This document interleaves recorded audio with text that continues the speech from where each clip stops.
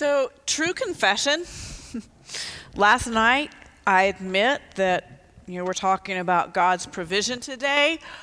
I was praying an extra prayer that God might just perform a miracle and provide a victory for my Tar Heels this year. There was a moment where I thought God might come through. And alas, once again, not the case. And then I realized that's not exactly what I should be praying for and not exactly a good illustration of God's provision. So I will continue my Lenten sorrows of loss and pain and suffering for my Carolina Blue. I do want to take a moment and welcome back a familiar face. We are so happy to have Laura Birch back in our presence again. Laura's been on a 2-month renewal leave. She's been to Guatemala, an abbey, hiking or camping in the mountains. So a beautiful time of spiritual renewal for her. But we are glad to have her back and in our midst. So welcome back. We do continue our sermon series this week on trusting God. And last week we talked about how we can trust God's truth. Today, though, we are going to talk about trusting God's provision in our life. Now, this is a theological truth that I personally just believe so passionately in. I believe so passionately God's ability to provide. And so maybe that's why in this our worship planning, to be able to comprehend just the breadth and the depth of God's ability to provide, we chose this particular scripture passage this morning we're going to hear. But I've got to admit, it is one of the hardest stories in the Bible to preach from. Theologian Walter Brueggemann calls this story one of the best known and theologically most demanding of the Abraham tradition. So today we're going to hear the story of the testing of Abraham. Some call it the binding of Isaac. Now, there's a couple of things I need to share with you before you hear this story in order to fully hear the words this morning. I invite you to do your best to set aside your emotional reactions to this story about God, asking Abraham to sacrifice his son in order to see what is actually going on here. If that is all we hear in the story, if that is all we focus on, then our emotions will keep us from noticing anything else. And once again, just like last week, I invite you to focus on what God is doing in this story. And I invite us to focus on what Abraham is actually doing and saying in this story. Now, a couple of other helpful hints that might make this the context of the story come alive for you. First of all, it's important to know that Abraham and God have an already established relationship, and Abraham already trusts God. Unlike a few chapters earlier, when the call of Abraham, or Abram at the time, comes to him from God, it comes out of the blue. But in this story, a lot has happened since then. Abraham indeed answered the call of God and picked his family up to go wherever God sends him and to be the father of many nations, even though he and Sarah are very old and they have no children. This story also comes after Abraham and Sarah have gone into a foreign city, and Abraham pretends that Sarah is his sister and not his wife, and it gets him into trouble with the king there. Abraham has even stood up to God about saving the city of Sodom because he intervenes and he begs God that if there were just 5 righteous people in this city, then wouldn't that be worth saving? This story comes after the birth of Ishmael and right after Abraham has sent Ishmael and his servant Hagar, Ishmael's mother, away, leaving only Isaac. Now, the other helpful thing to know is that you're going to hear me read over and over and over an entirely burnt offering. And when you hear that, I know it sounds disturbing, but we got to put ourselves into the sacrificial worship mindset and time frame. And this was actually a specific kind of offering.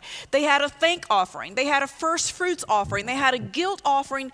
They had an entirely burnt offering. So I found it helpful to think in terms of a modern day example might be saying like a love offering. Sometimes we collect a special love offering for something above and beyond our general offering. And so this is the same kind of thing. God was asking for a special kind of offering. Once again, I invite you to keep your eye on what God and Abraham are doing and saying in spite of the difficulty of the topic itself. I invite you to hear Genesis 22, the story of the testing of Abraham. After these events, God tested Abraham and said to him, "Abraham." Abraham answered, "I'm here." God said, "Take your son, your only son, whom you love, Isaac, and go to the land of Moriah. Offer him up as an entirely burnt offering there on one of the mountains that I will show you." Abraham got up early in the morning, harnessed his donkey, and took 2 of his young men with him, together with his son Isaac. He split the wood for the entirely burned offering, set out, and went to the place God had described to him. On the 3rd day, Abraham looked up and saw the place at a distance. Abraham said to his servants, "Stay here with the donkey. The boy and I will walk up there, worship, and then come back to you." Abraham took the wood for the entirely burned offering and laid it on his son Isaac.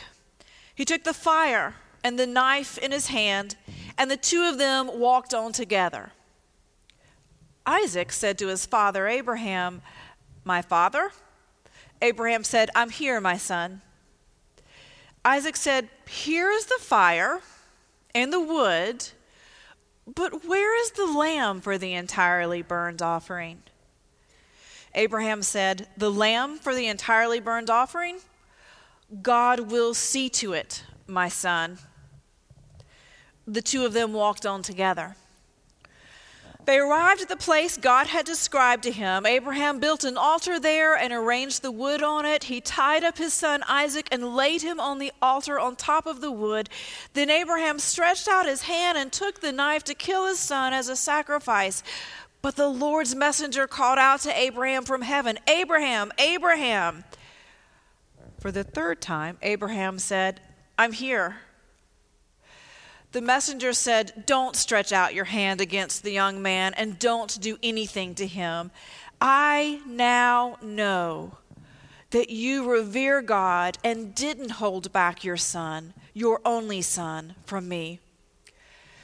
Abraham looked up and saw a single ram caught by its horns in the dense underbrush.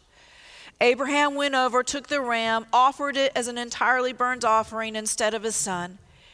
Abraham named that place, "The Lord Sees." That is the reason people today say, "On this mountain, the Lord is seen." The Lord's messenger called out to Abraham from heaven a 2nd time and said, "I give my word as the Lord that because you did this and didn't hold back your son, your only son, I will bless you richly, and I will give you countless descendants, as many as the stars in the sky and as the grains of sand on the seashore." You see, he's reiterating here the blessing that Abraham has already received back in chapter 12. They will conquer their enemies' cities. All the nations of the earth will be blessed because of your descendants, because you obeyed me. After Abraham returned to the young men, they got up and went to Beersheba, where Abraham lived. Friends, this is God's word for all of God's people. Let us pray. Gracious God, give us humble, teachable, and obedient hearts, that we may receive what you have revealed, trust in you, and do what you have commanded. Amen. Do what you have commanded. So, what kind of God commands the murder of a son? Well, I name the conflict for most of us, but the challenge that is at the heart of this text is that the whole point of a sacrifice, something that is a sacrifice to us, means that it is an offering to God of something that we love. For Abraham to offer up his only son at this point, Isaac, is an act of faith. And for Abraham, it involves his hope that God will offer that promised life of his son back to him in one way or another. Is that through another son being born from Sarah? Is it through saving or resuscitating Isaac? Abraham doesn't know for sure, but what we do know is that Abraham already trusted God. And probably because Abraham already trusts God, God needs to test Abraham. So why is this necessary? What does this test tell us about God? Well, God has a lot riding on Abraham. To be clear, Abraham is the one that God promised to build his nation out of. Father Abraham through Isaac is going to be the future, the present, the origin, and the future of the Israelite people. And so God needs to make sure that he's placed his bet on the right one by choosing Abraham as the father of this nation. God needs to know if Abraham trusts God to the fullest. Will he stay the course to the end? But here's the kicker. God doesn't know. God doesn't know the answer to that question. You see, this isn't a game that God is playing with Abraham. He needs to know the depth of Abraham's trust and faithfulness of God. And as I've already said, Abraham has been faithful at points, but he's also strayed a bit by fathering a son through his servant Hagar, not trusting God to work through Sarah and being patient. And he has not trusted when he was in a foreign land and tried to pass Sarah off as his sister, got in trouble with the king, and God had to save his hide. We know God is seeking an answer when finally in verse 12, after everything has happened and God has stopped Abraham, God says, I know now that you are faithful. But God really puts Abraham through the ringer. It's not like he gives Abraham this command and then just a few minutes to make a decision about Isaac. It's a 3-day journey that he goes on. He has all kinds of time to dwell on this excruciatingly difficult task. He has every opportunity to come up with a million reasons or opportunities to resist or to counterplot or to back out of the command, but Abraham never falters, not once. Now, some would ask, why doesn't he protest? We know he can because he did earlier when God threatened to destroy Sodom. Abraham intervenes on behalf of a few good people to prevent God from destroying the whole city because of a few bad people. So why doesn't he now? Y'all, I think this is very telling to us. When, of course, any loving father, and we have no evidence in Scripture to show us that Abraham was anything but a loving father to Isaac, would have not protested such an act. But I believe that Abraham was on to God from the very beginning. This flagged for him as an outrageous ask. And from the beginning, Abraham trusted God to provide. There was no way that God was going to flip upside down his promise to bless and create a nation from Abraham by asking him to kill the one and only son that would fulfill that promise. I believe Abraham knew there was more to the story than what was being asked of him, and that he knew to the very core of his being to trust God completely on this one. For a moment, let's take a closer look at Abraham in this story. Before giving him Worst Father of the Year award, let's see how he actually handled this situation. First of all, he is a perfect example of a non-anxious presence. In spite of the difficult ask, he stays calm and cool and collected the closer he gets to this designated location. Martin Lloyd-Jones says, faith is a refusal to panic. Faith is a refusal to panic. I can't help but think that his son and these two young men that were traveling with them took their cues from him. Because let's face it, he said he was going to worship God. He takes with him the wood, the fire, the knife. He takes with him everything he needs for this sacrifice except one thing. One thing's missing. Where's the sacrificial lamb? And you know that the three traveling with him have noticed this. And yet, Abraham is not stressing about this, and that helps keep everyone from letting their curiosity or their worry get them stressed out. And also, did you notice that every time someone, whether it was God or Isaac, called out for Abraham, he answered, "I'm here," immediately. Even the third time he responds to God, "I'm here," when he knows that he's at the designated sacrificial location. And at this point, he's not seen the ram that is caught in the thorns. That is not visible to him yet. And if it were me, probably it would have taken every bit of energy I had to just whisper that I was present. He knew what was coming next. But he'd actually been signaling all along to us in this story that he trusted God. When he leaves the two young men behind, he says to them in verse 5 that they will return after worshiping. They, he, and Isaac. This doesn't look like a deceptive statement, but it's what he believes will be true. And even when Isaac finally catches on that something is missing, and he starts asking questions, Abraham doesn't flinch or hesitate to respond and answer Isaac's question. Now, he might not have disclosed everything that was going on in his mind at the time, but he did answer what he believed to be true. In fact, the most important verse in this whole story is verse 8, when he assures Isaac that the lamb for the entirely burned offering will be provided by God. God will see to it. In some ways, I wonder if this is actually becoming a testing of God.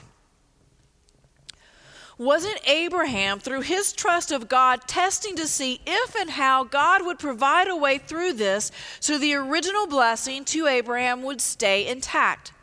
Wasn't Abraham trusting that God still had Abraham's best interest at heart? Just like we talked about last week, God had Adam and Eve's best interest at heart. And because of this unwavering trust, Abraham follows through to the point of binding Isaac to the wood and reaching for his knife. And again, I find it curious that Isaac somehow is not showing any resistance to his father. Wouldn't any normal young boy who realized what was happening protest and beg his father not to do it? Except I believe that Isaac trusted his father so completely that he too began to believe that God was doing something bigger here. That Abraham's non-anxious presence kept Isaac calm and expectant that somehow, some way, all would be okay. And sure enough, once Abraham reached for his knife, God stops him. And it is not until after God has stopped Abraham that that ram stuck in the wood becomes available to Abraham. He demonstrated a full and complete trust in God.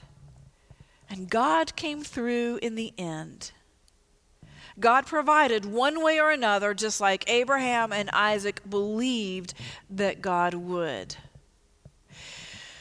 So here's the theological dilemma this story identifies for us.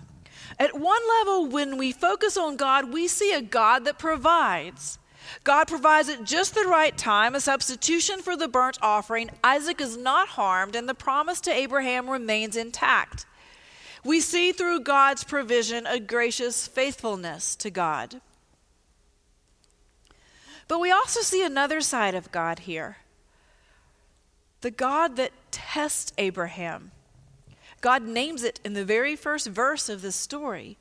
And we see, through God's testing and God's need to know Abraham's heart, we see the free sovereignty of God. God has the power and freedom to do the unexpected and to challenge us in unexpected ways.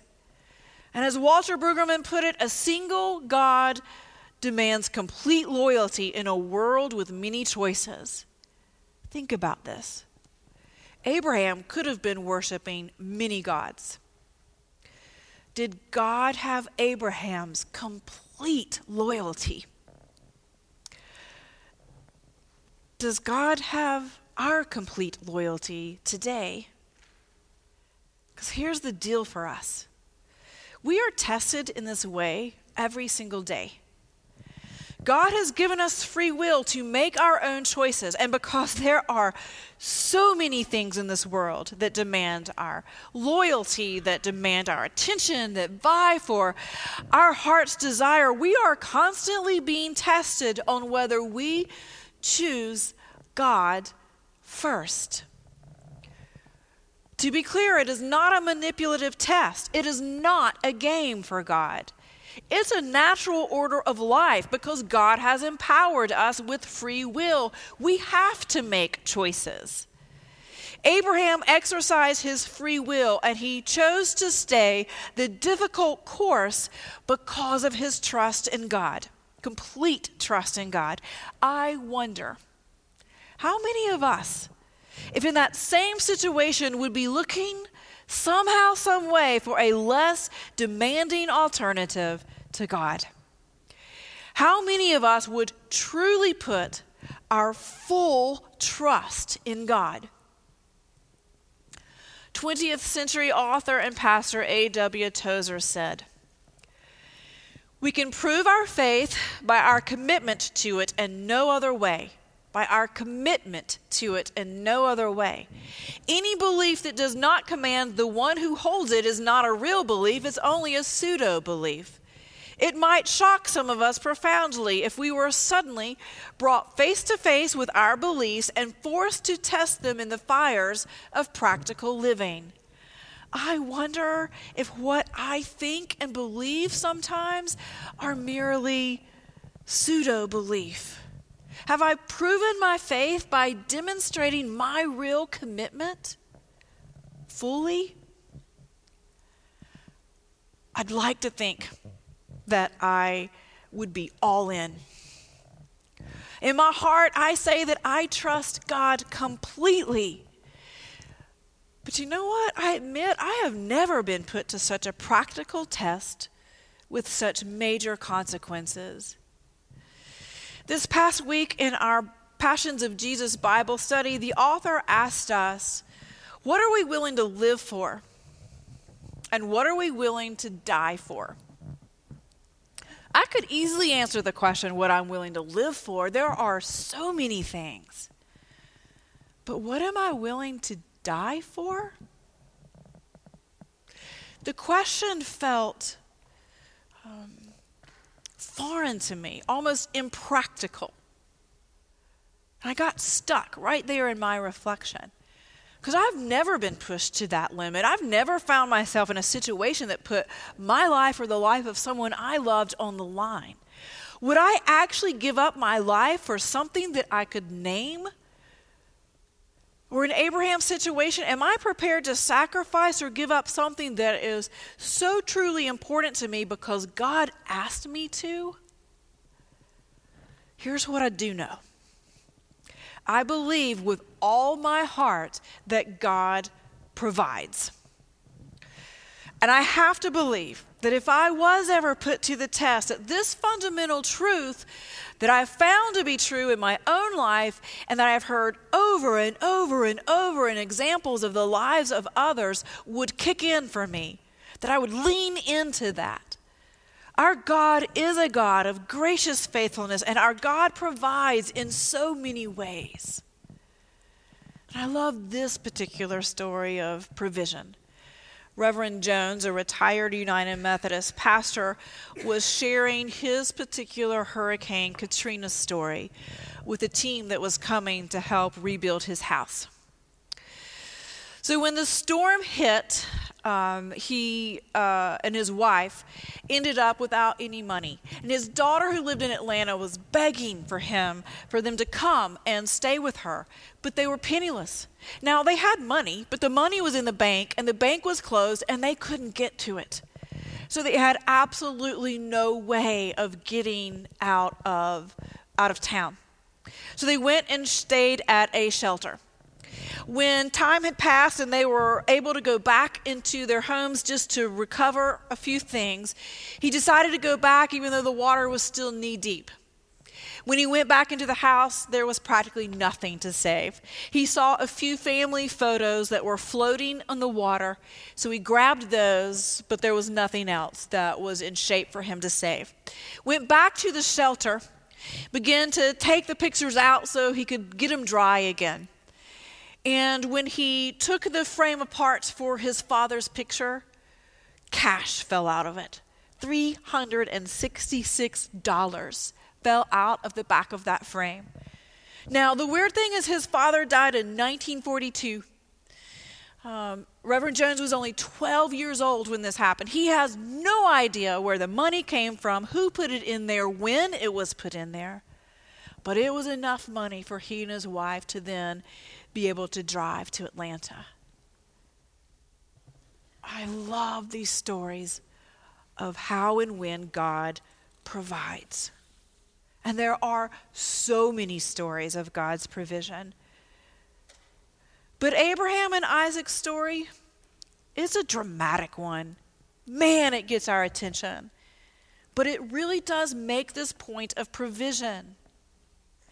But I also wonder if the power in this particular story at this particular time of year is that maybe you're like me, and the whole time you've been listening, in the back of your mind, you've been thinking about echoes of Jesus. I keep thinking about Jesus in the Garden of Gethsemane, that last night on earth. And God is asking the ultimate sacrifice once again. But God has our best interest at heart, always. And Jesus completely trusts God the Father, while there is a wish in him that somehow there may be another way to bring salvation to humankind. But there isn't. And so Jesus is faithful to us, and Jesus is trusting in God that to die an actual human death, that the ultimate hope comes with that in the resurrection. That once again God provides for us this promise of eternal life when Jesus rises from the dead. Because you see, God would never allow Abraham to jeopardize the promise by sacrificing his son Isaac. God would never allow sin and death to get the last word in our lives without hope being offered. God would never allow the cross alone without the resurrection. God would never allow our faith in God to be completely unanswered, because through God's faithfulness, our God provides. On that you can trust. So friends, whatever it is that you're facing today, whatever that might be, whatever struggle that is unanswered, a prayer that is unanswered, a problem that is unsolved, a financial hurdle, a broken relationship, whatever it is, I invite you to leave it at the foot of the cross. I invite you to leave it at the foot of the cross. To put your trust in God that our God will provide. It is God's very nature.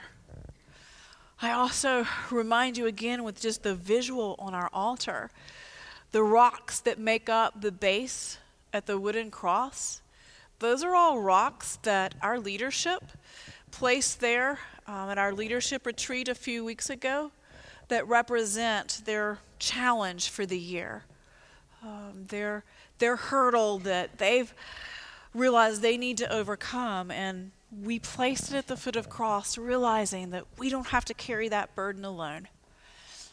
It is God's very nature to provide. So like Abraham, I invite you to put your complete trust and your faith in God, to believe that my son, God, will see to it.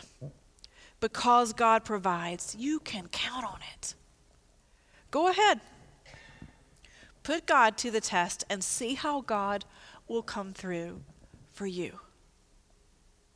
Thanks be to God for your gracious faithfulness and provision. Amen.